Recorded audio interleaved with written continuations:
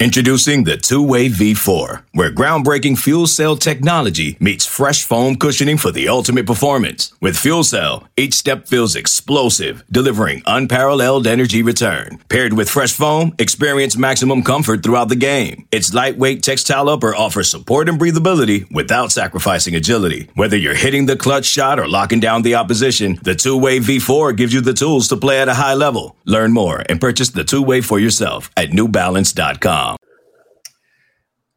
All right, welcome into the Odds and Audibles podcast live stream edition, National Signing Day edition. Matt Prehm, Eric Skopel, and Jared Mack, and you, the Oregon Duck football fan, are on this live stream. Also, the Odds and Audibles podcast. If you're listening, audio only after this recording. Boy, guys, it's been a day. It's not over. It's been a 24 hours. It's been a 48 hours. It's been a 72 hours. It's been a week. A lot has transpired. It feels like Dante Moore flipping from Oregon to UCLA was 2 months ago. And that, if I told you was 3 days ago, I don't know. 2 days ago, I wouldn't believe it if I didn't know that. Today's recap is crazy because Oregon was just a couple days ago, a lot of the fan base was feeling like, hey, this is not going well. There's major concerns with Oregon's recruiting class. Where are the big players going to come from?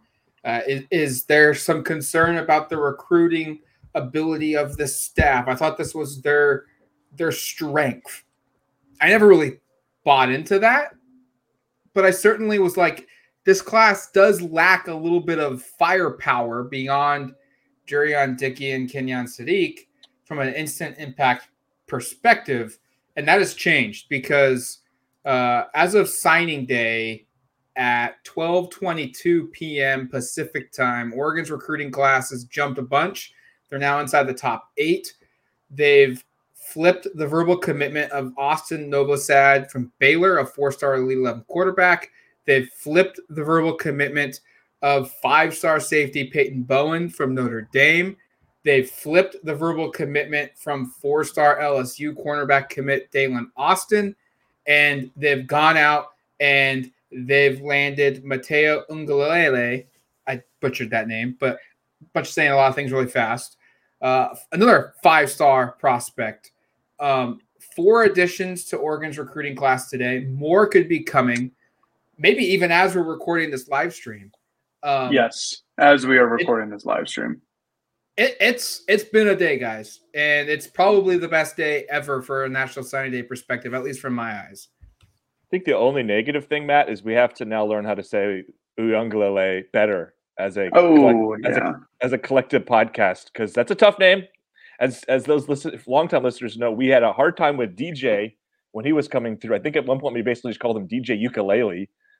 Which turns out is wrong. But no, this has been, I think, now Matt's been doing this job a little longer in terms of covering signing days and recruiting. I think this is like signing day number probably 8 combined for me. Eric, I don't want to cut you off.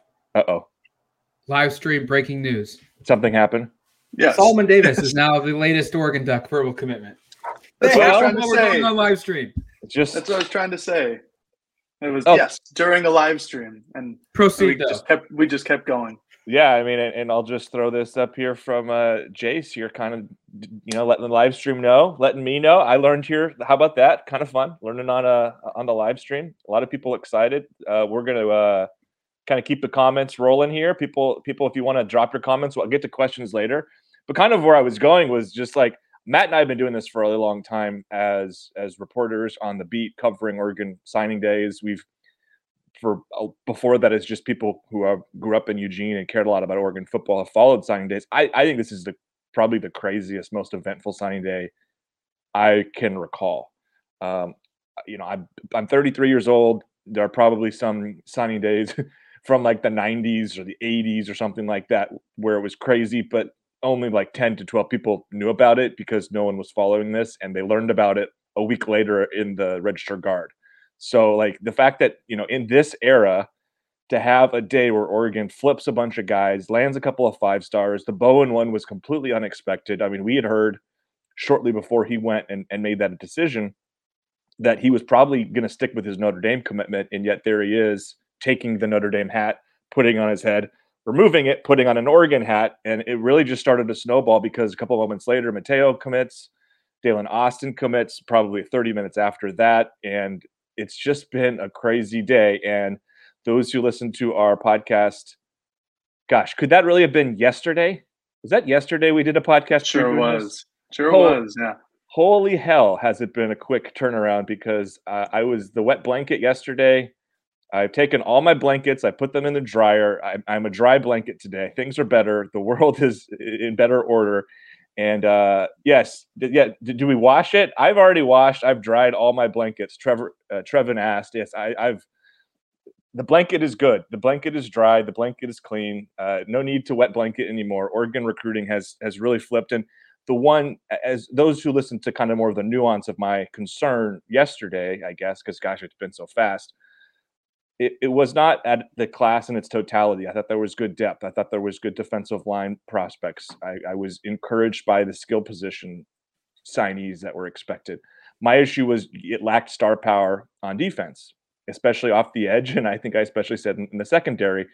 And the additions of, again, Mateo and Peyton Bowen, which took place within minutes of each other this morning, completely shift my perspective, as it should anybody, I think, who is concerned, because those are heavy hitters. Those are 5-star prospects that come in and have an opportunity to be contributors really, really early on. So I don't think there's any question. This was an incredibly eventful signing day. It was a huge positive for Oregon. And for the Ducks, you now look around and you go, okay, we're up to number 7 now. I don't even know, maybe with Solomon Davis's addition, I don't think they catch LSU, who's I think at 6. But it could get kind of close here, and you just kind of wonder what this class can look like, and if there's the momentum that it's carrying, how much it can carry through the spring signing period in February. Again, we'll have a more complete idea by Friday. Friday, by the way, for those listening, we just looked it up before the show, and I think we kind of knew it, but confirmed it, is the final day to sign during December. So there might be some stragglers that are signing early that'll finish up on Friday, but the big stuff will be, okay, who's not signed Friday, and can Oregon kind of, tie a ribbon on this signing class in February, and who are the final prospects? But regardless, this is going to be a huge win and one of the best classes Oregon has signed. Yeah, hell of a day for Oregon, hell of a day for Dan Lanning. Yesterday, I put forth the notion that despite the lack of potential immediate impact players in Oregon's 2023 recruiting class, I still liked it. Just because of the depth and the positions of needs and everything like that. Now Oregon has a couple guys who might be immediate impact players, which adds obviously more depth to the class and adds that immediate guy, especially on the edge, which I was most worried about. And then Bowen, Eric, you went through it, but we were all kind of blindsided by it. I texted our Slack group chat. I'm like, whoa, Bowen. And Matt, you replied, you said, oh yeah, the hats, those are kind of interesting. And I'm like, no, he just committed. And then everybody, both of you guys were like, oh, what the heck? Yeah. I'll say what the heck to excuse Eric's poor language. I'll say what the hell. Slack channel. Yes, what the hell would still be, and Eric, you're on mute. What the hell would still be better than what Eric put in I used a more adult version of what the heck and what the hell. Yes, very, very more adult. But that was kind of the moment where you kind of felt the move from Oregon here, that there would be a lot of good things going for the Ducks on today, because again, the 24/7 Sports is doing an excellent job of having a live stream the entire day for early signing day, and Steve Wiltfong and Tom Loy from Notre Dame's 24/7 site were both on the stream saying that they feel really good about Notre Dame's chances. And at one point it was Oklahoma, maybe it was Oregon, but they felt good for the last day or so about Notre Dame's chances. And it just shows you the fight that Dan Lanning and this recruiting staff is going to have. They all came into Oregon at the very beginning of last season with these high expectations of recruiting, because that's what a lot of them were really good at, and coaching might have been second, but we all knew at the very least that these guys were going to recruit. Here they are. Should we? I feel like I want to address the NIL allegations because that's just what's going to happen in college football nowadays. Is whenever somebody big decides to commit to a school, it's going to be for NIL reasons, and your rivals will say that about any rivalry program. I'm here to tell you that if any player of a 5-star caliber commits to any school, it's probably because of NIL reasons, and that's how college football is going to be for the long stay if NIL sticks around and all that. If he commits to your rival's school, it's because of NIL reasons. But if he commits to your school, it's for the culture, the program, it's NIL. This is how it's going to be, and it's fine because now it's out in the open and it isn't underneath where it probably was beforehand. And if NIL had something to do with Mateo and Peyton Bowen, coming to Oregon, then I'm all for it. And I kept thinking about Matt's comments this week about how, well, Oregon's NIL pool suddenly has expanded because they're not giving a majority of it to Dante Moore. And Dante Moore, quarterback, you put all your resources into a quarterback because a quarterback is the single most important player on the field at any given time. Now you take away those resources, but you still bring back Bo Nix. Now you suddenly have more, and I can't help but think that is the proper reason why Oregon suddenly was in the driver's seat over the last 24 hours or 36 hours for these 5-star guys. Absolutely. And if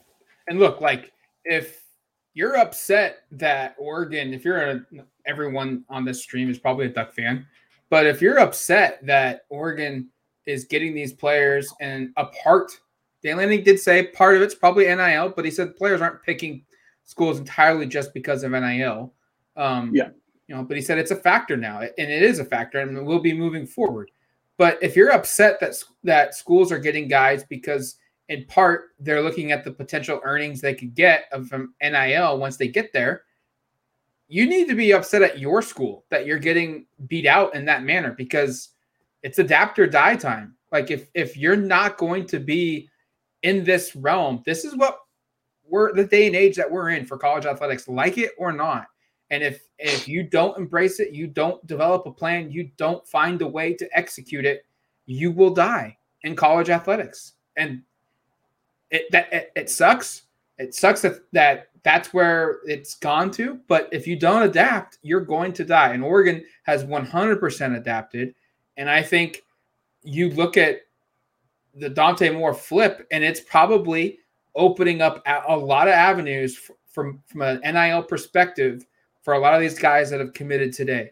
And this sounds insanely, we didn't want him anyways, but I would be really curious if you gave Duck fans, hey, you could get Dante Moore, and maybe you even get Bo Nix, but would you trade Dante Moore for what's happened now for Oregon?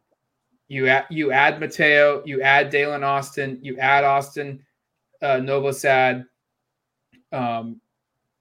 There's another one I'm forgetting. Solomon Davis. Peyton Bowen. And Peyton Bowen. Right. Yeah. Would you make that trade? And I don't know how you wouldn't make that trade.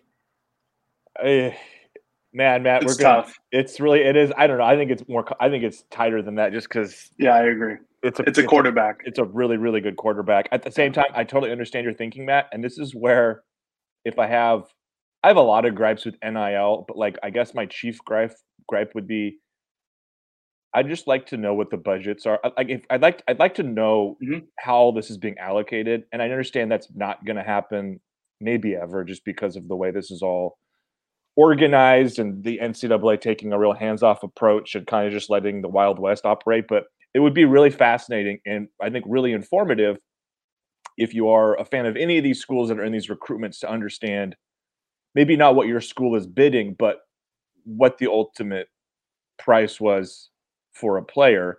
In particular, in an instance like this where let's say Dante Moore got X number of dollars and you were able to then redistribute that. Let's say that's actually what happened. I think it's probably played a role in some of this.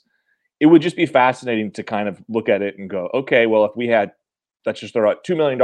I have no idea what the number is. Genuinely, I'm really naive. It could be 50 million. I have no clue. It's probably not. It's probably not. I can tell you that.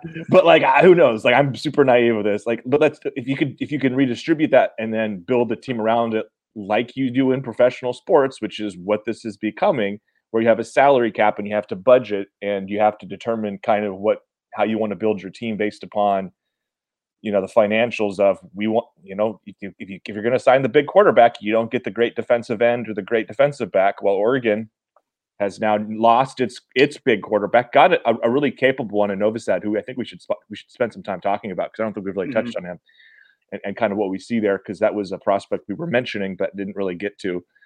But to shift from a recruiting class where you do have your marquee top 3 in the country quarterback to a class that is now maybe more balanced, where you've got, rather than just the 2 5-stars both on offense, you now have 3 5-stars, 2 on defense, and a couple of other nice pieces. I get Matt's point where you could certainly make the argument that Oregon, from just a totality of the team, has a more balanced class and has certainly addressed positions that needed to be addressed that weren't addressed before. So there's certainly an argument to it. And I frankly really like this class now. I know I got criticized for being a star watcher the other day. That's fine. I get it. The point I was really just trying to make was you'd like to see a little bit more star power on the defensive side of the football.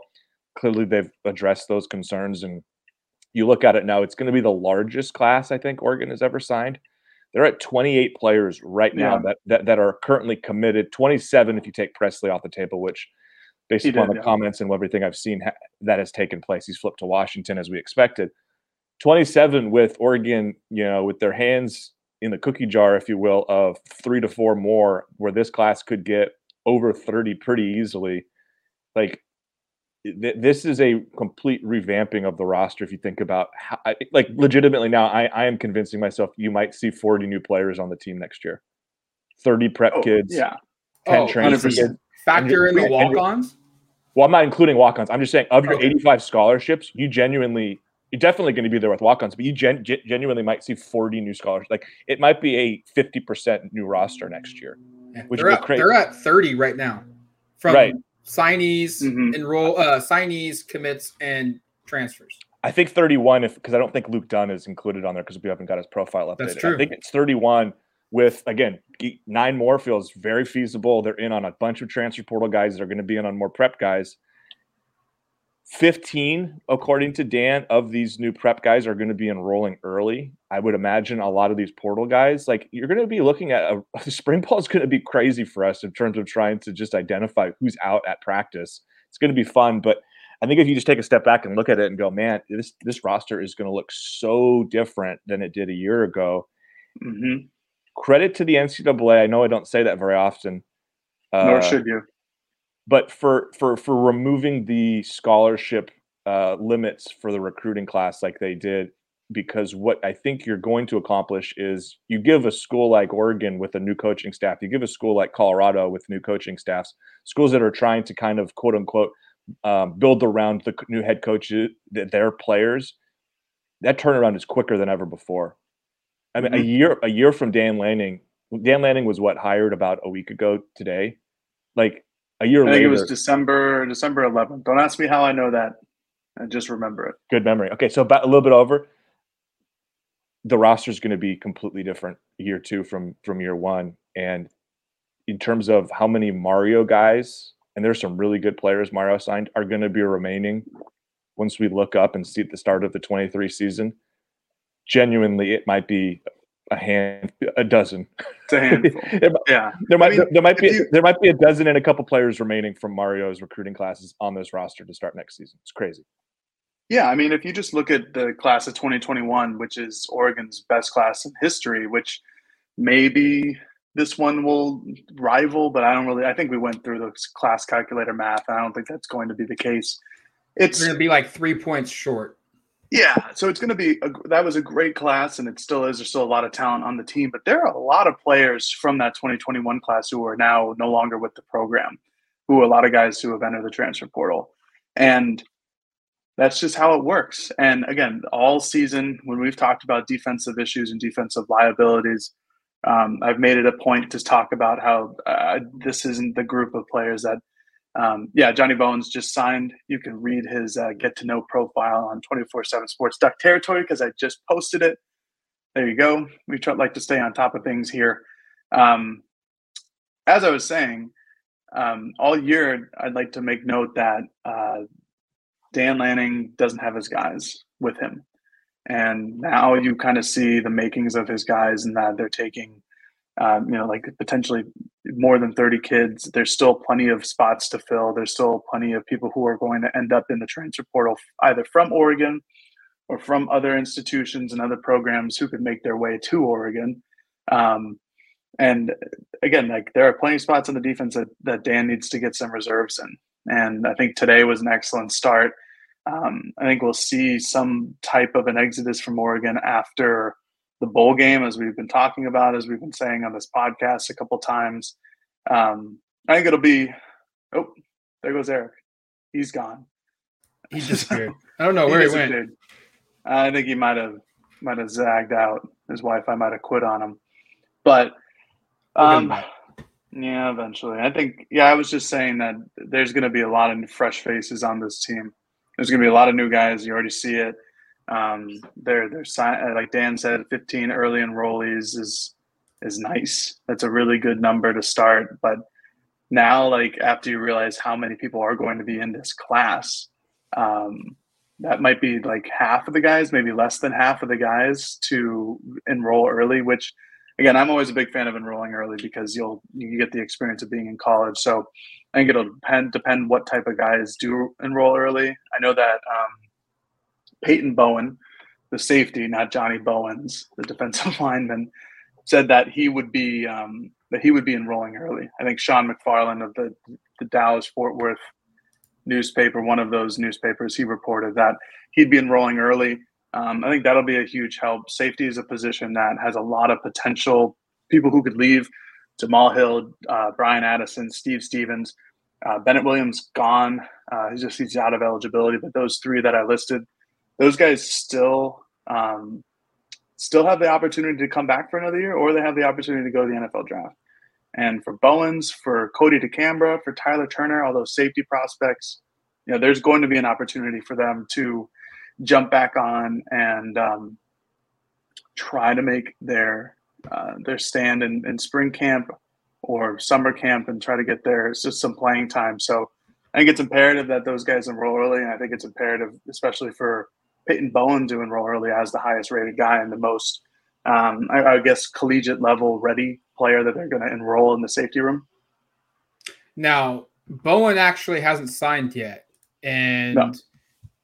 Even after about an hour of his commitment, nothing had been signed, had been sent in. I can confirm that. Not trying to be negative Nancy or worry about it, but It's not in yet. And you hope that it gets in, because seeing that recruitment play out, I mean, it was all over the place. It was like Saturday, Oklahoma thinking they had got him. He was going there. Things were done. And then Sunday, Monday, it kind of transpired to maybe Notre Dame was going to keep it. And then all of a sudden this morning, Oregon gets him. So that's one to watch for. We also haven't seen the other 5-star, the original 5-star, Jurion Dickey. He has not sent his national letter of intent in. He had been rumored to be talking about it, and Oregon was confident he would get it in. We'll see if that happens. Dalen Austin, as we've noted, wasn't sure yet if he would sign or if he would do it in February. He told Greg Biggins that he's okay waiting until February. Dan Lanning's aware of it. He's okay with it. We did get Johnny Bowens in, but we also haven't seen Blake Purchase, and that one won't get announced or get sent in till Friday. Deion Sanders in Colorado is a very hot school right now across the country. They have made the number one cornerback in the country basically not sign with Miami to consider Colorado moving forward. And it looks like they're trying to do the same with Blake Purchase. We'll see if Blake Purchase sticks with his commitment or if he stays home for the hometown team and plays for Deion Sanders. We don't have one yet either for George Silva, the junior college transfer. And then the 4 transfers, which we haven't even mentioned this yet. Late, like Tuesday night, Junior Anguillo gave a verbal commitment to the Oregon Ducks. A 2-year starter and a guy that's played in over 30 games for the Texas Longhorns. He transferred to Oregon. None of the transfers have been announced yet, but Oregon added another portal player there as well. So, like, in the last 24 hours, they have landed 6 players, and the entire narrative of this recruiting class, even with the departure of Caleb Presley today, which just happened 10 minutes ago, even with that factored into it, it's been a very good day for Oregon. And I think Eric was the one that said it, like, the entire tenor of this class has changed because of what's happened. And the future at Oregon, like, look, you can win signing day all you want. Texas A&M does it almost every single year, and yet they can't get over 10 wins, or they can't get over 9 wins in college athletics for football. So you have to still be able to turn these players into good football players, but the long-term potential of this program took a big jump today. I am back. I apologize. I don't know what happened. I had my computer froze. I missed some stuff, but I'm here. I don't know what else to add to what I said earlier. Can we switch topics to something I want to talk about? Because I feel bad. We can't. What do we think about Asa Novosad? Because I feel like that was something I want to talk about earlier before my stream kind of whatever happened there. This was a deal where I want to credit Matt because he knew about this before, and we were sworn to secrecy to a certain degree, and we kind of had a sense this was coming. So I've had a few days to sort of familiarize myself with this player. I think the ceiling's really, really high. Certainly a guy where at Oregon you'll have the luxury of not needing him to play right away, and I think that's a good thing with the way just kind of how raw he is physically. Like he needs to put on 20, 30 pounds of weight. Like he kind of comes in with a bit of the Jay Butterfield build in terms of lean, tall, long limbs, angular guy. Like the ball really comes off the hand. It kind of explodes off the hand. Certainly a player who can make all the throws. I think you're just impressed with just the arm talent there. But also a player whose best football is clearly 2 to 3 years down the road. And for Oregon, you don't need his best football in 9 months. You need his best football in maybe 20, 23 months, something like that. Maybe a year after that. Who knows? We'll see what happens. But this to me feels like just a really impressive rebound by the staff. And a big tip of the cap to Will Stein for – I was just kind of thinking about this yesterday as we kind of knew this was coming down of a guy like Will Stein builds a relationship with a player like Novosad, knowing full well he's never going to go to UTSA, right? Like that's just never going to be the outcome. Novosad's looking at Baylor, but he's also looking at Texas A&M, Ohio State, Notre Dame, like the blue blood schools.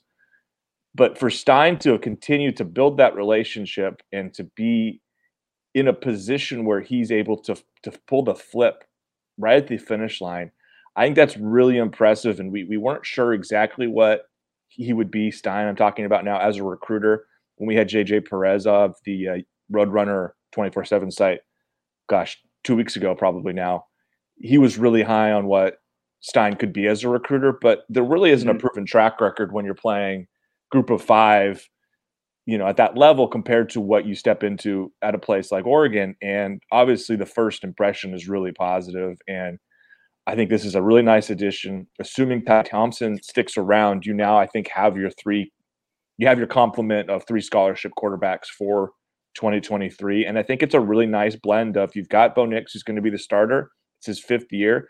You've got a somewhat experienced guy in Ty Thompson, albeit I know fans aren't real high on him. He still has a lot to prove, hasn't really had a ton of reps. The reps he has had haven't looked great. And then you have your developmental player in Novosad who can learn behind 2 guys who've been in college football now for a while and kind of see where everything lands. We'll see what happens with the backup job. Again, assuming Ty sticks around, is he able to win it for a 3rd straight year? I'd imagine. I mean, it seems likely, and we'll see what happens after that. But I just think, the quarterback position is obviously a super important position on a football team. It's the most important one. And it's not Dante Moore. I don't want to minimize the loss. It's super significant. The rebound is really impressive, though. And again, a big tip of the cap to both Lanning but especially Will Stein, because I think it was easy to say, gosh, like, this is not a great first impression when within a week of being on the job, you lose the best quarterback recruit in program history. But to rebound and get a guy who's a top 100 recruit according to 24/7 our site rankings, and who's a top 10 guy nationally, who was, who really kind of sat and thought this summer and said, "No, I'm going to go to Baylor, even though some of the best schools in the country are interested." I just think it's a huge win. Oh, it's a massive win, and I texted you guys last night, and I felt bad for Baylor. I really did. Novosad is, for those who don't know, was the 7th highest rated commit in Baylor's school history. Obviously, he doesn't sign, so that doesn't go down in history. But this is a guy who committed to Baylor a full calendar year ago, December 16th of 2021. This is a guy who stuck with Baylor after visiting Ohio State, after visiting Notre Dame, after having the best teams in the country, like Eric said, come and recruit him as a high 4-star, near top or top 100 player in the country. I think on his composite, he's top 100, a top 10 quarterback in the country. This guy's legit. He's as good as it comes to a really good quarterback prospect. And yeah, he's not as highly rated as Dante Moore, and I think that's fine. And unfortunately, I think Dante Moore is going to be really good no matter where he goes. So Oregon fans will have to watch that from afar. But this is no consolation prize. This is a real recruit. If this was headlining the class, or maybe not headlining, but a part of the class since the very beginning, people would be overly optimistic about this type of player. And I think it just speaks to Will Stein as a recruiter. Dan talked about it briefly, not on this media session we had, but the last one, about how good he is at making relationships. And that's exactly what this was. This was a relationship between Will Stein and Novosad, and this relationship brought them together, and it brought Novosad to Oregon. And this is, Will Stein takes the job of offensive coordinator this month and gets this done. Yeah, he loses Dante Moore, but I think that was an uphill battle the entire time for Stein, especially after Oregon loses Kenny Dillingham, which was Moore's primary recruiter. And Stein makes it happen. And again, this was a kid who had been committed to Baylor for so long, and he makes it happen in these 2 to 3 weeks. So it's a great testament to his potential and his ability to recruit right now.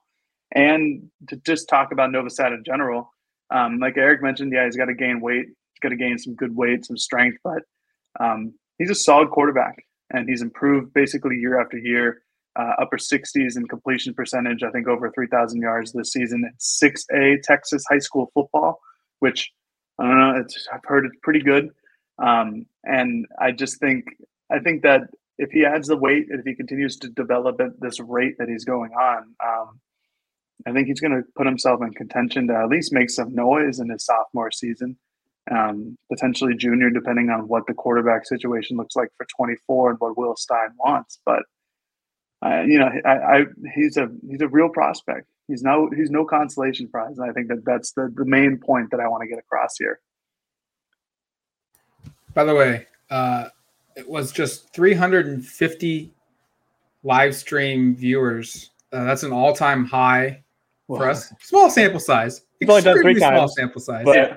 I said beforehand I wanted 250, and we're well above that. So, thank you for listening to the show. Thank you for watching the live stream. Hit that like button. Also, subscribe to the channel. It greatly helps us. Doing that ensures that we can continue to do these for free. We'll get to questions by the people in the chat here shortly. But one item, we've got a couple more things we want to talk about with this class, today's news, Dan Lanning's press conference, and with something from Dan that he said that I thought really stuck out to me was how they're not trying to trick players into signing. They're not trying to just money-induce players to sign here. They're generally getting guys that want to be here, are buying into what Oregon is selling and what Oregon is talking about and pitching on the field. And he noted that he's really proud of the fact that in today's day and age of transfer portal, and look, Oregon's been hit as hard as anyone really from a portal perspective. It's like 15 or 16 guys have hit the portal from Oregon. But he said, and it was interesting, he said, none of those guys are true freshmen. None of those guys are the members of the class that he signed last year. And he said, what does that mean? It means what we told them would happen on the field, the things that we said we would promise, the things that we said we would give opportunities for, it came true. We weren't fibbing, we weren't tricking to get you on campus. And that resonates with future recruiting classes. And we're seeing that play out, especially when he noted that this year's class is the first year in which they've had a full year to recruit and to go through the process and look at the success that they've had. Pretty impressive.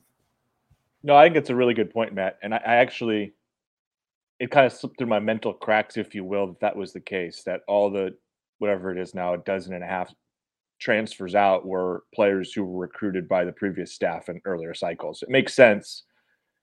But that does speak to something in terms of just that the players who he's recruited, who've been through it for a year, again, not a lot of those guys played too. That's something we talked about on this pod, is just like, it seems like, I know he talks about if you're good enough, you're old enough has been kind of one of the catchphrases, but it didn't seem like a lot of those young guys really fit into that category this year. It was really a handful of players that played much at all. And I think only four of them that are going to burn their redshirt year out of, about 20. So that is impressive that, you're able to kind of communicate that message, even when guys aren't playing big roles right away. And it'll be curious to see with this class, not to totally change the subject, but just how many of these guys are early contributors. And I think one thing can point to maybe differentiate is, I think I just looked at it, 6 players from last year's cycle enrolled early. And Dan said today about 15, maybe more, maybe less, are going to enroll for spring this year. I know the class this year is about 8 or 9 bigger than it was a year ago. That's still, I'm pretty sure, a school record in terms of the most signees to enroll for spring. I think the most before that was maybe about 10 in, I want to say, Mario's first or second year. 15 is a huge number, and that's a big win in terms of getting this talent on campus, no doubt about it. It's kind of, I was talking about this with Matt when your internet kicked the bucket. Signing 15 early enrollees is a lot, but then you kind of look at what the class is going to sit at, and then you realize, like, oh, that's still like less than half of the guys that they're going to sign this year. Sure. It'll get to that point, especially when you add in all the transfer portal guys. But yeah, I don't know. I don't have too much else to say about signing day. I think Dan was very, very appreciative of the time. He said all the right things. He didn't get himself into trouble, which was great. Always didn't want that to happen. Just kind of dismissed some of the NIL questions because that's what he should do. He just mentioned that you have to adapt or die, and I think that's what every college football coach should be doing. I'm glad that he wasn't one of the complainers about it, that it's ruining the sport or anything like that. Because sometimes they'll say that's just the shape of college football, which is his way of saying that this kind of stinks nowadays. But I thought it was good. Just mildly disappointed that there were only so many guys that Dan could talk about at the time, even post commitment. Yeah, that was different. That was a disappointment. Yeah, that's different too. Usually these are held later on in the day, and there's more of the class sign. And the unfrustrating thing is, like, right after he logged off, like, Mateo comes in, and like 7 more players, not 7, I think it was like 4 or 5 more players come in, but there was only like, I think 14 or 15 that he could talk about when we spoke with him. Do we want to, Matt, did you have other items to discuss, or do you want to try to throw it over to some questions? Yeah, let's take a quick break from a podcast perspective. So if you're on the stream, don't go anywhere. We're not leaving. We'll be right back on the podcast, and then we'll take questions from you guys here on the live stream.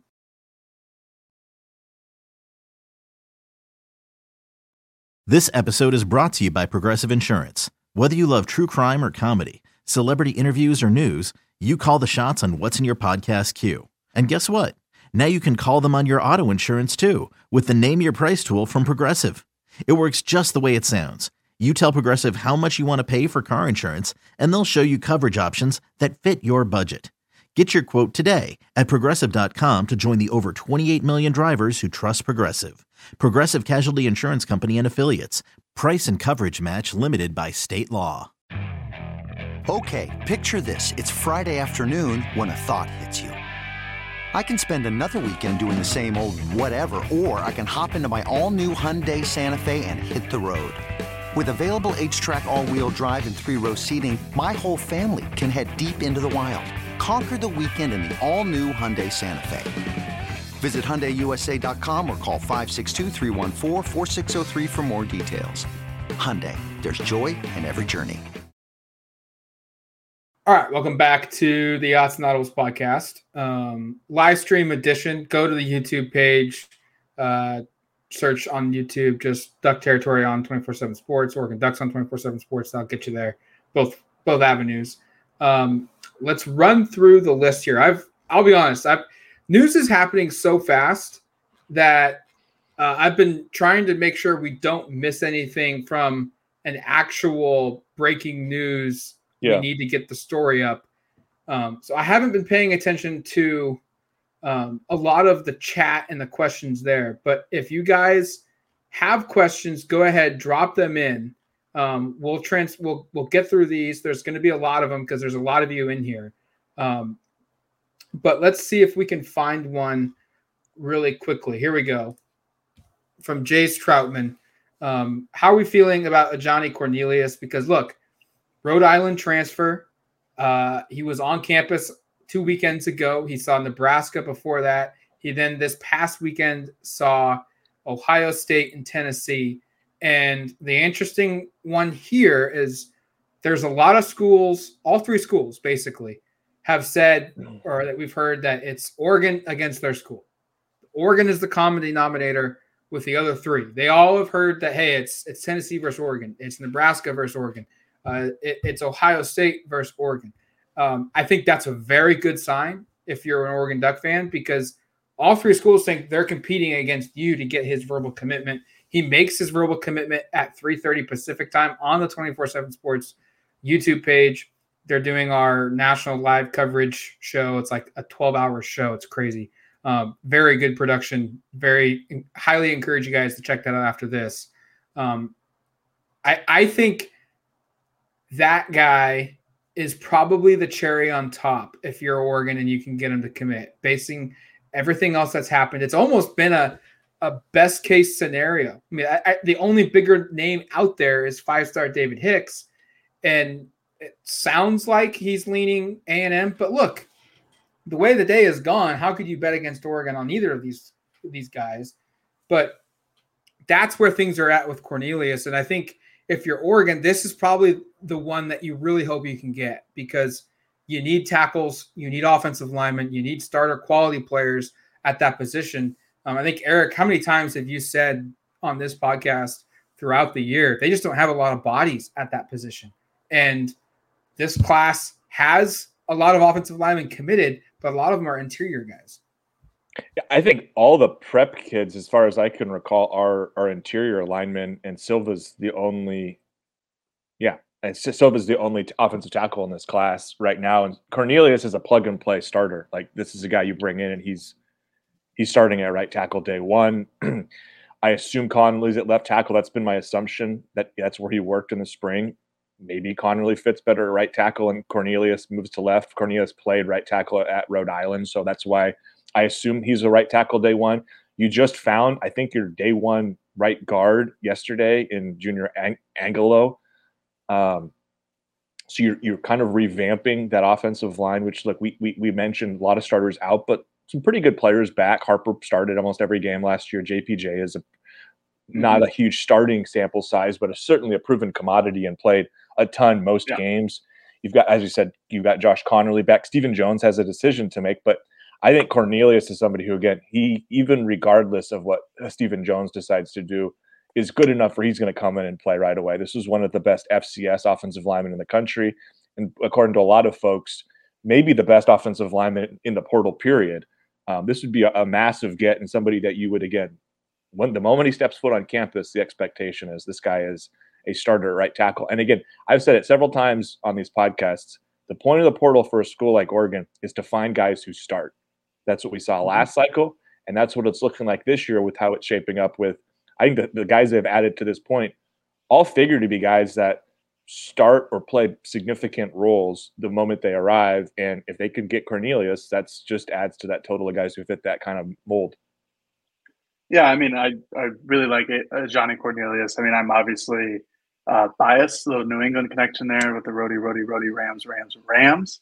But he's a really good player. Yeah, he slots in right at right tackle, potentially for Oregon, or maybe left tackle, depending on what Josh Conerly is just better at. But obviously, Conerly has the physique of a left tackle.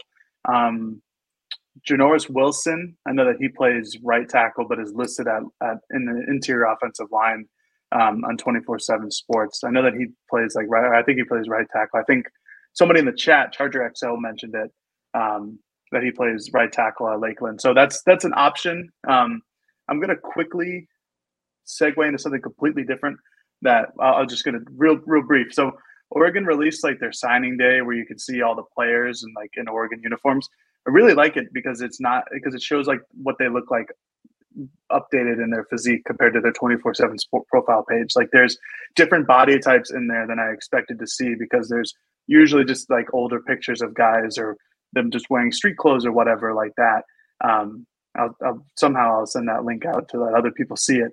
But Janoris Wilson is one of those guys where you kind of look at him and like, oh, it's a big kid. Big kid, looks like he can move. But anyways, to talk about Johnny, it would just be huge to get him in the portal. I know he announces tonight, 6:30 p.m. Eastern Standard Time, 3:30 Pacific Standard. I think it's, Oregon is battling Nebraska as well in that conversation. If Oregon lands him, that's another really talented player that they'll land in the transfer portal. Potentially just an immediate starter for Oregon, a right tackle or left tackle. I think it would just, Oregon, one of the best strengths last year was their offensive line, and they still have a lot of talent there. But to replenish with the Texas lineman and then a Johnny Cornelius, and then put in between Marcus Harper, Jackson Powers Johnson, maybe Dave Iuli takes a step up in his development. I think the fact that there are no real high-profile offensive linemen in this class, at least so far, that coupled with a Johnny Cornelius coming in is fine because you give those guys time to develop, time to come into their own. The nice thing about the offensive linemen that Oregon has in this class is that they're all projectable body types. They're all big kids. They're all 6'5", 6'6", near 6'7" guys who can move around and have the body type to maybe play tackle, but most likely interior offensive line. And it's kind of like a blast from the past of what Mario did, where he just said, give me all the biggest kids in the country, and then I'll teach them how to play offensive line. So I like that idea. Hey, Matt, did we address this one yet? No, we've not. Yeah, go ahead. Kind of. Like I mentioned that there was rumors that he was considering not signing, but Oregon felt like he would get it in today. And look, maybe it's lunchtime ceremony and, it's almost over with at his school. Or maybe it's a post-school ceremony. We don't know.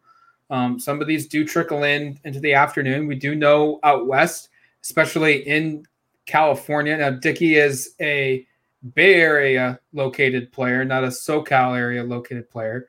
But we do know SoCal, quite often, there's big signing day events in the evening. They do it at a big news station or some kind of broadcast in that manner. So things right now, Oregon expects them to sign today.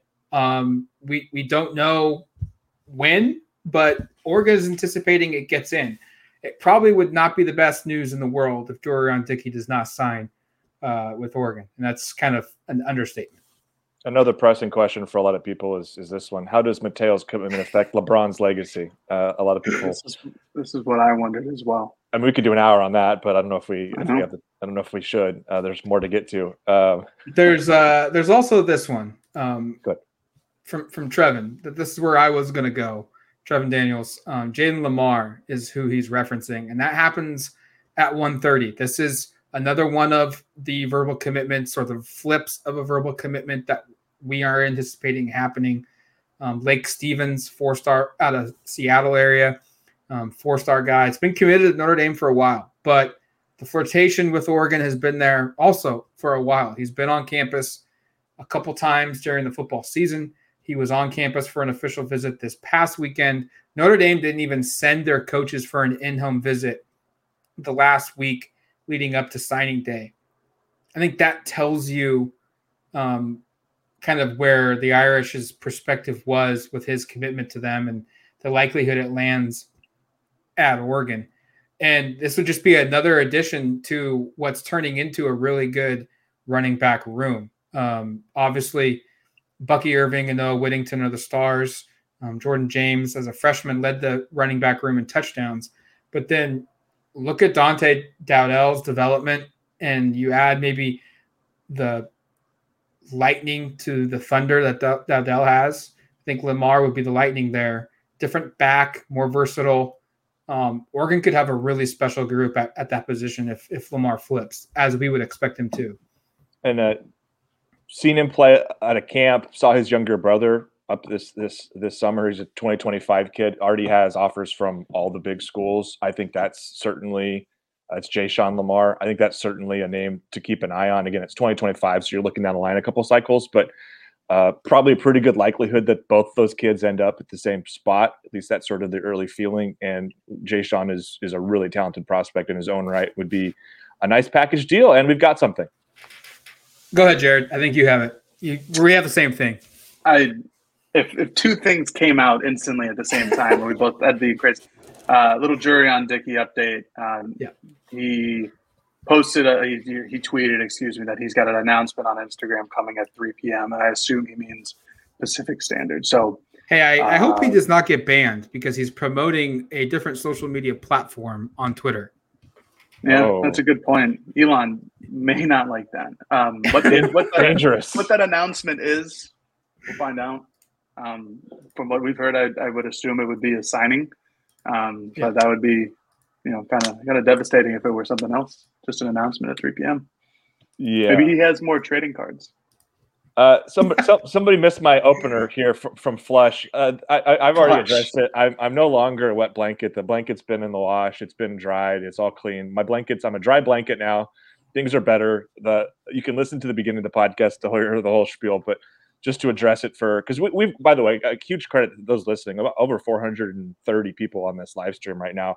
Very few of you were with us at the beginning of this, about close to an hour ago when I addressed this.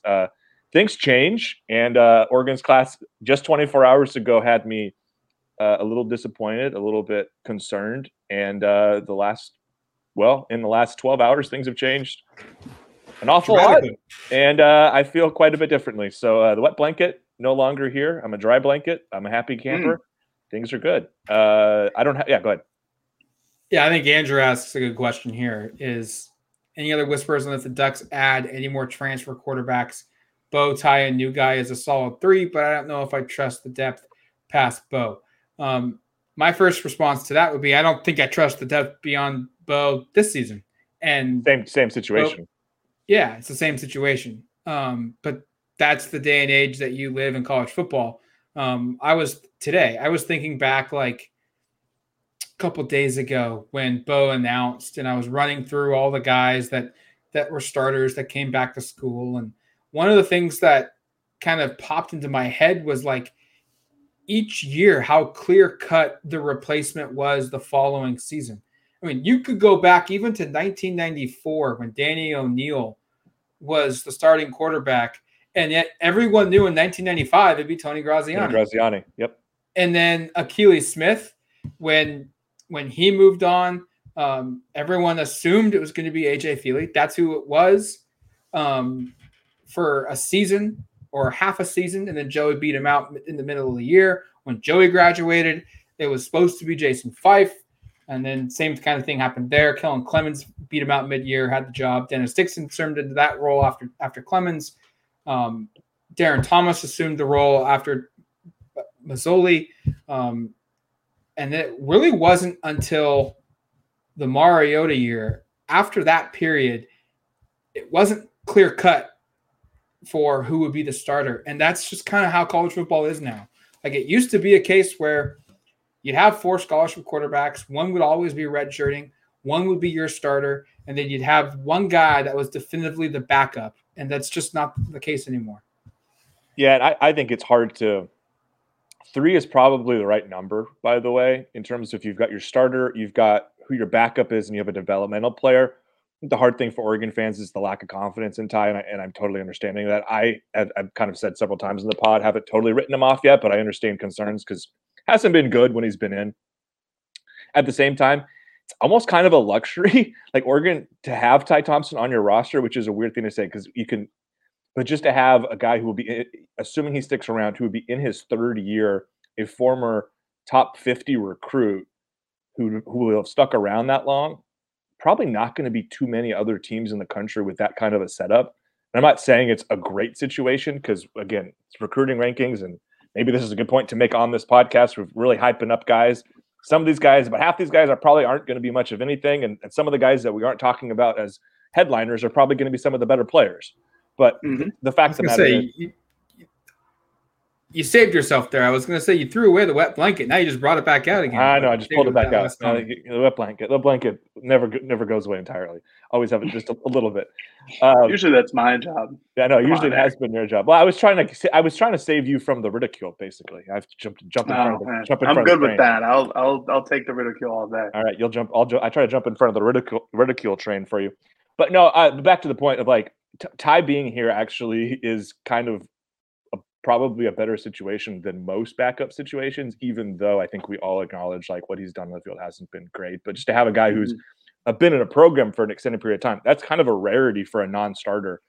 Like if hypothetically, if Ty sticks around through the 2024 season and has a chance to start, the fact that he'll have been a backup for 3 years at a school before assuming the starting job, I bet you there are very few players across the country in the 2024 that would have the same situation. Assuming that's what happened, we have no idea how it would play out. But yeah, I don't expect any more additions. A transfer quarterback is hard to add unless he's also of the similar caliber. You're just not bringing in DJU. Like DJU would rather go to, it sounds like Hawaii to be.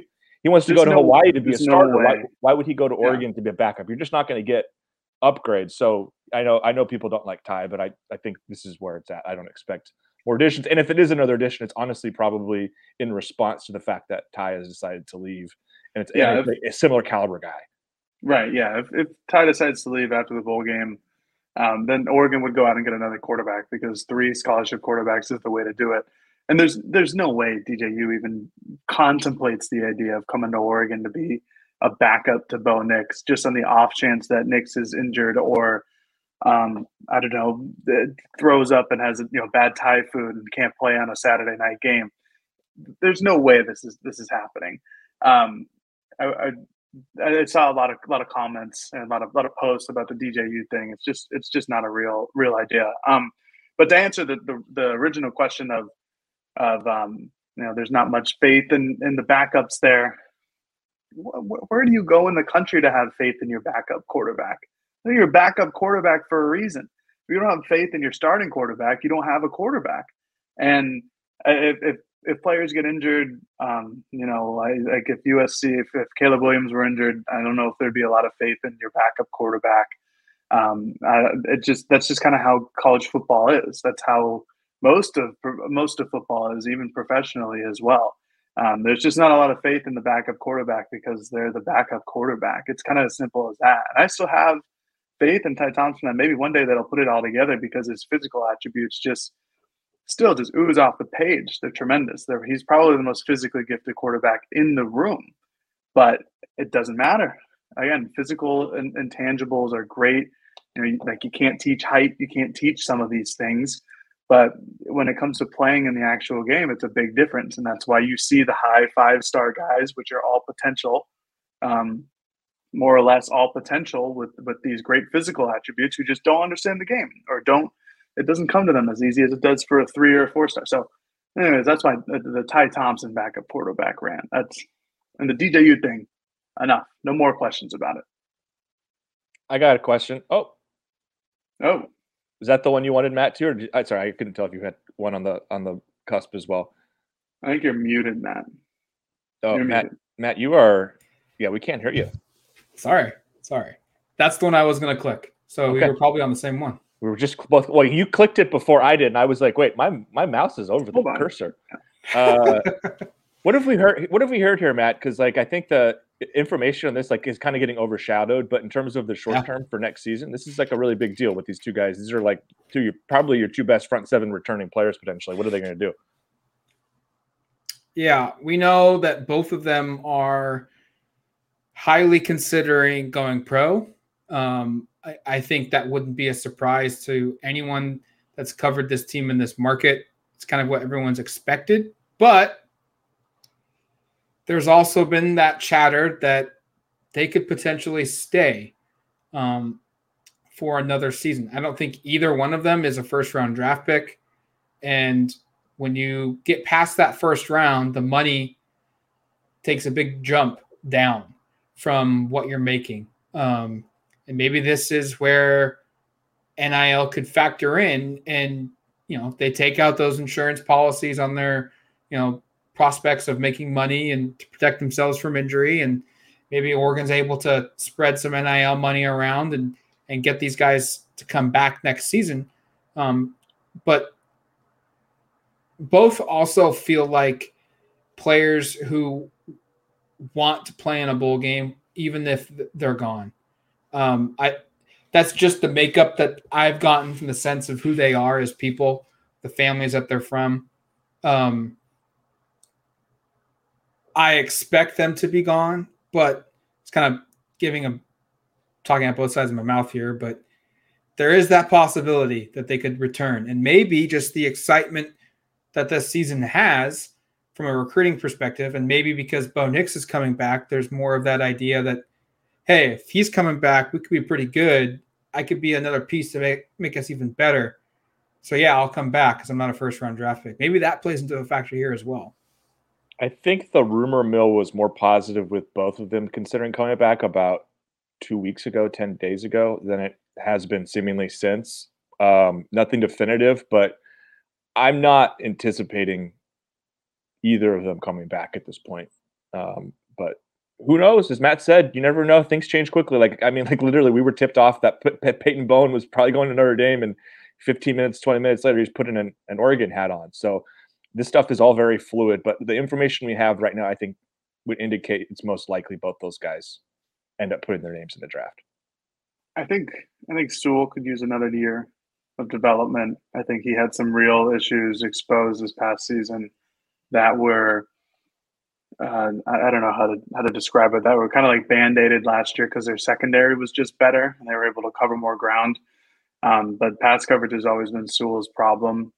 Dan has been a fantastic linebackers coach, and Todd Schlupoy has been a fantastic edge coach. I think he would really benefit from having another year, and he's the better of the two prospects in terms of their NFL landscape. He's not a first-round pick, but he's definitely a day 2 pick. For Brandon Dorlus, I just don't think he has anything else left to prove. He's a very solid player. If he makes it to the NFL, he makes it to the NFL. It's not going to be on day 1. It might be on day 2, but it's more likely to be day 3. Even though he was one of the better pass rushers from the interior perspective in the Pac-12 the last 2 years. What happens, I'm not sure. I'd imagine if I were to make a guess, I'd say that they both go just because why not? I know that NIL plays a factor into these things, but you only get one chance to play at the professional level in the NFL. I will say the only thing I could really think of as like a comparison is Drew Timme, but that's a little different just because it's one person on like a 12 or 13 person team, so they can give him all the money in the world because Drew Timme knows he's not that good and he's going to be like a second-round pick at best. But for Sewell and Doyle, I don't know. It's a different apples, oranges, basketball, football. I do think at the end of the day, Noah Sewell would benefit from one more year in college. You're welcome for the Gonzaga, Eric. I appreciate it. Matt, how about this is just a deadline for us to jump off? Sure. About 7, 10. It happens at 1:30, apparently. But 8 minutes from now, I think that's a good time for us to we'll probably answer questions for about that much longer, so probably 2 or 3 more. I feel like that's a good cutoff time. Yeah, and this is the next segue to that question. Yep. Because this was dropped in by Andrew. Deuce Robinson, the number 1 ranked tight end in the country, 5-star player at a Pinnacle High School in Phoenix, Arizona. This is a guy that's long flirted about taking an official visit to Oregon. Hasn't happened yet. Hasn't signed yet with anybody. He's taken 4 previous official visits: Georgia, USC, Alabama, Texas. Steve Wiltfong of 24/7 Sports dropped this news today on the 24/7 Sports live show that he's considering still taking that official visit to Oregon in January. He does not plan to sign today, tomorrow, or on Friday, so he will be a February signee. Jared can speak more on this. He's also an elite baseball prospect, apparently. And Oregon has a pretty darn good baseball program. So maybe some football momentum, maybe the return of Bo Nix and some baseball. Jared can tell us more about Oregon's interest here in baseball, but maybe that can be enough to get this guy to be another 5-star verbal commit for Oregon. And by the way, 512 people on the live stream right now. Holy crap. Excellent. Yeah, no, Deuce is a good baseball player. I don't think a lot of people realize this. The last time he was on campus earlier this year, I want to say it was in September, not for an official visit, for an unofficial visit. It was with both the baseball and football program. Coach Wazikowski really likes him. I've talked to a couple people with inside the program who have sold him on the idea that he would be a two-way guy, very similar to what Bryce Betcher is doing this year for baseball and football. It just depends if Deuce would want to do it. I think obviously his main sport is football, 100%. He's an outfielder for baseball, got a good arm, but he's a much better football prospect. This is not what Robbie Ashford was, where he was a significantly better baseball prospect than he was a football prospect. And Ashford was still a 4-star. He was just a top 60 or top 70 player in the country coming out of high school for baseball. Deuce would probably go play both sports at whatever school that he commits to. It's just going to be where he wants to go for football first and then baseball second. But make no mistake, Oregon baseball is certainly putting in an effort in trying to get his services for baseball first instead of football. I just one thing on the Robinson situation and just the tight end position in general. It's so funny how this works in recruiting. Do you remember kind of it wasn't panic because it's so early on in the cycle, but just the concern about what Oregon was going to do at tight end going into the month of like August, because they had really struck out with most of their targets, right? Like it wasn't going well. Suddenly Kenyon Sadiq pops. That was really unexpected for those who don't recall. Like Oregon wasn't in his top 6 or whatever it was he'd released earlier in the summer, and then he picks them kind of out of the blue. But now Oregon's in a position where they've got Sadiq signed. Jamari Johnson, who is I think an I don't remember which All-American game he's playing. He's in one of the All-American games. I forget which one. Not McDonald's. Not McDonald's. He's not. Yeah, it's not a basketball prospect. He's not a dual sport like Deuce. But this is a big time tight end prospect from down in Inglewood, California, who I think would like to go to Oregon. But Oregon's kind of checking the numbers and going like, okay, do we want another tight end this cycle?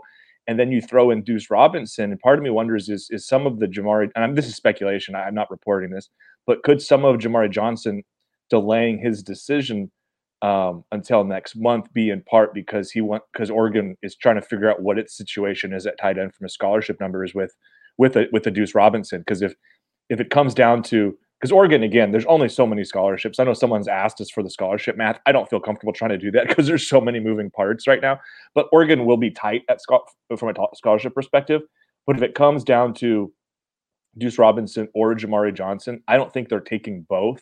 So this might be a situation where they are kind of trying to thread that needle of figuring out what actually can we do here. Because if you could choose between Robinson and Johnson, and again, I think both are really good prospects. I don't think it's a tough decision in terms of the top tight end of the entire country versus a lower end 4-star who, again, I think could be a contributor down the line.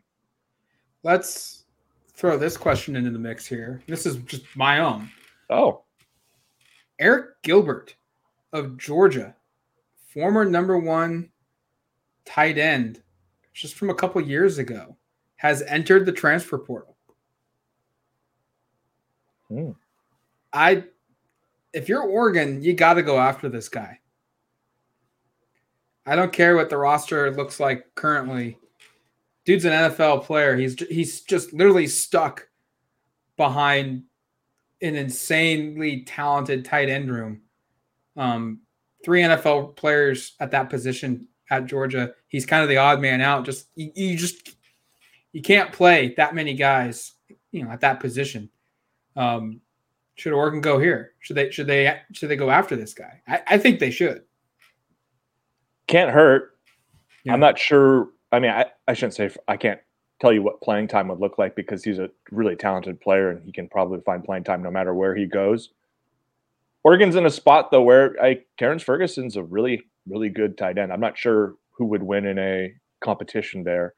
I'm guessing there's going to be a school that could just straight up offer like, hey, you're going to come here and be the guy. And that's probably attractive to a person who was just at Georgia where he very much wasn't the guy despite being an all-everything recruit. It's an interesting name though. And I mean, it's so funny because again, everything turns over so quickly. Like it felt like after Madaval entered the portal, it was like, okay, they absolutely need to go find a guy in the portal. And if they weren't now positioned to possibly get Johnson or Robinson, especially Robinson, I think we would have been people would be jumping for joy with the prospect of Gilbert just because that fits the immediate need.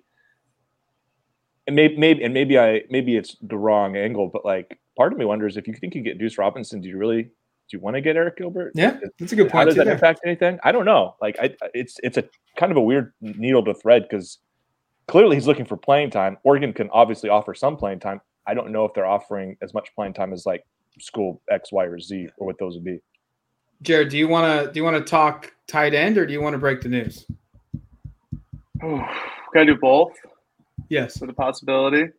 Jayden Limar, 4-star running back out of the state of Washington, former Notre Dame commit, now an Oregon commit. So another flip on signing day, another pancake, another whatever you want to call it on signing day for Dan Lanning and company. I believe that's 5 today, 4, 5 of people who were committed somewhere and flipped over. That tells you how crazy this day is that we can't even keep track of it. I think 5. I think it's 5. I think it's 5. Yeah. Yes. Good job for Oregon. Running back, they definitely needed to add one after Byron Cardwell. And Sean Dollars left the room. So, by the way, Byron Cardwell went to Cal. That's surprising. He did go to Cal. Kind of an interesting landing spot. Very interesting. But they absolutely needed another running back. I do want to touch on Eric Gilbert, I think it is. I think we've asked this to the Georgia writer. I think it's Eric, right? It ended up being Eric, and I know that because I know all the weird spellings of Eric. Yep. Now we know another one. I'm not overly sure if Oregon should go after it. It's a weird spot. I mean, I love Eric Gilbert, and I think he would fit perfectly. He's an unbelievable athlete, a true physical specimen, and somebody who was so good at LSU during his freshman season. It just seems like there's a bumpy road, and I'm not saying this is anything about his character or anything like that. There is a lot of evidence of what he could be and what he potentially could be, but I think Oregon will have an opportunity to find somebody who is a more proven commodity. I definitely think it's worthy of taking a flyer on. I just don't know how much that they would really pursue it, like go all out, like somebody like a Johnny Cornelius, where that's priority number one. Clear need. That. Yeah, and they need another tight end with Maliki going, and we don't know about Cam. Patrick Herbert had a good season last year, but he is limited in what he can do on the offensive end. So I think they need at least one more tight end, and maybe that's Gilbert. And if it is, fantastic. I just hope he stays on the field. Let's talk real quick because we said we'd end it with this bit of news. Jayden Limar flipping to Oregon. That's the second verbal commitment that Oregon has taken from Notre Dame today. This one is expected. Peyton Bowen was not. But yet again, another addition, another 4-star verbal commitment to Oregon. The Ducks are top of the conference.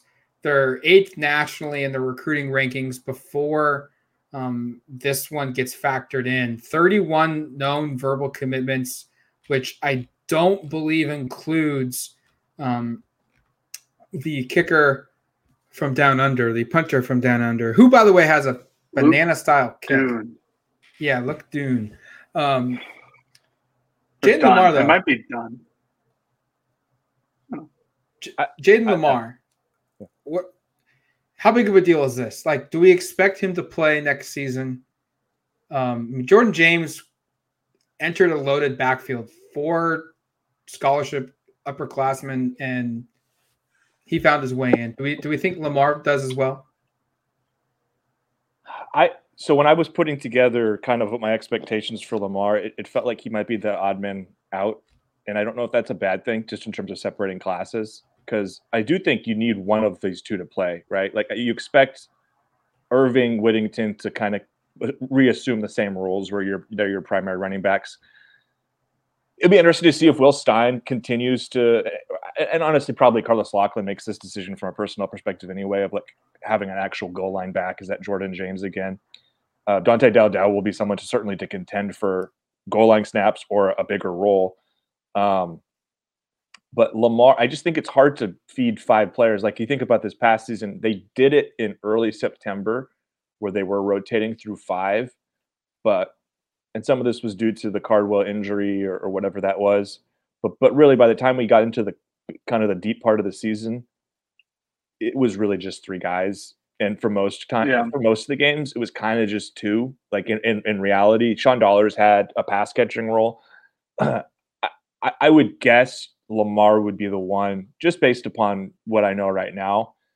But we'll see what happens when he gets on campus. Like, who knows? He might be sometimes guys are impressive right off the bat and are kind of unexpected. He could be somebody that steps on campus and is immediately one of the better 2 or 3 guys, and you can't not play him. But my expectations with him is you've got your 2 core guys that are back in Bucky and Noah. You've got Jordan James, who's clearly had a role before. And then Dowdell, to me, is the superior player over Lamar, based upon what I've seen on tape and everything. Yeah, I agree with all of that. I think it's extremely important to have this amount of depth at running back, especially in a position that is often injured. I think Dowdell is a significantly better player, and that's no knock at Jaden Lamar, because I do believe that he's a good player in his own right. I just think that if you're going to take one of the true freshmen and say which one of these guys makes a higher impact in Will Stein's offense, I'd figure it to be Dowdell. I think he's very similar in body type to Bucky Irving, who is very similar in body type to Jordan James, who is pretty similar in body type to Noah Whittington. Jaden Lamar is a little different. He's just off the edge, and I think he could be somebody where it's a pass catching situation, like similar to what a Sean Dollars did last year.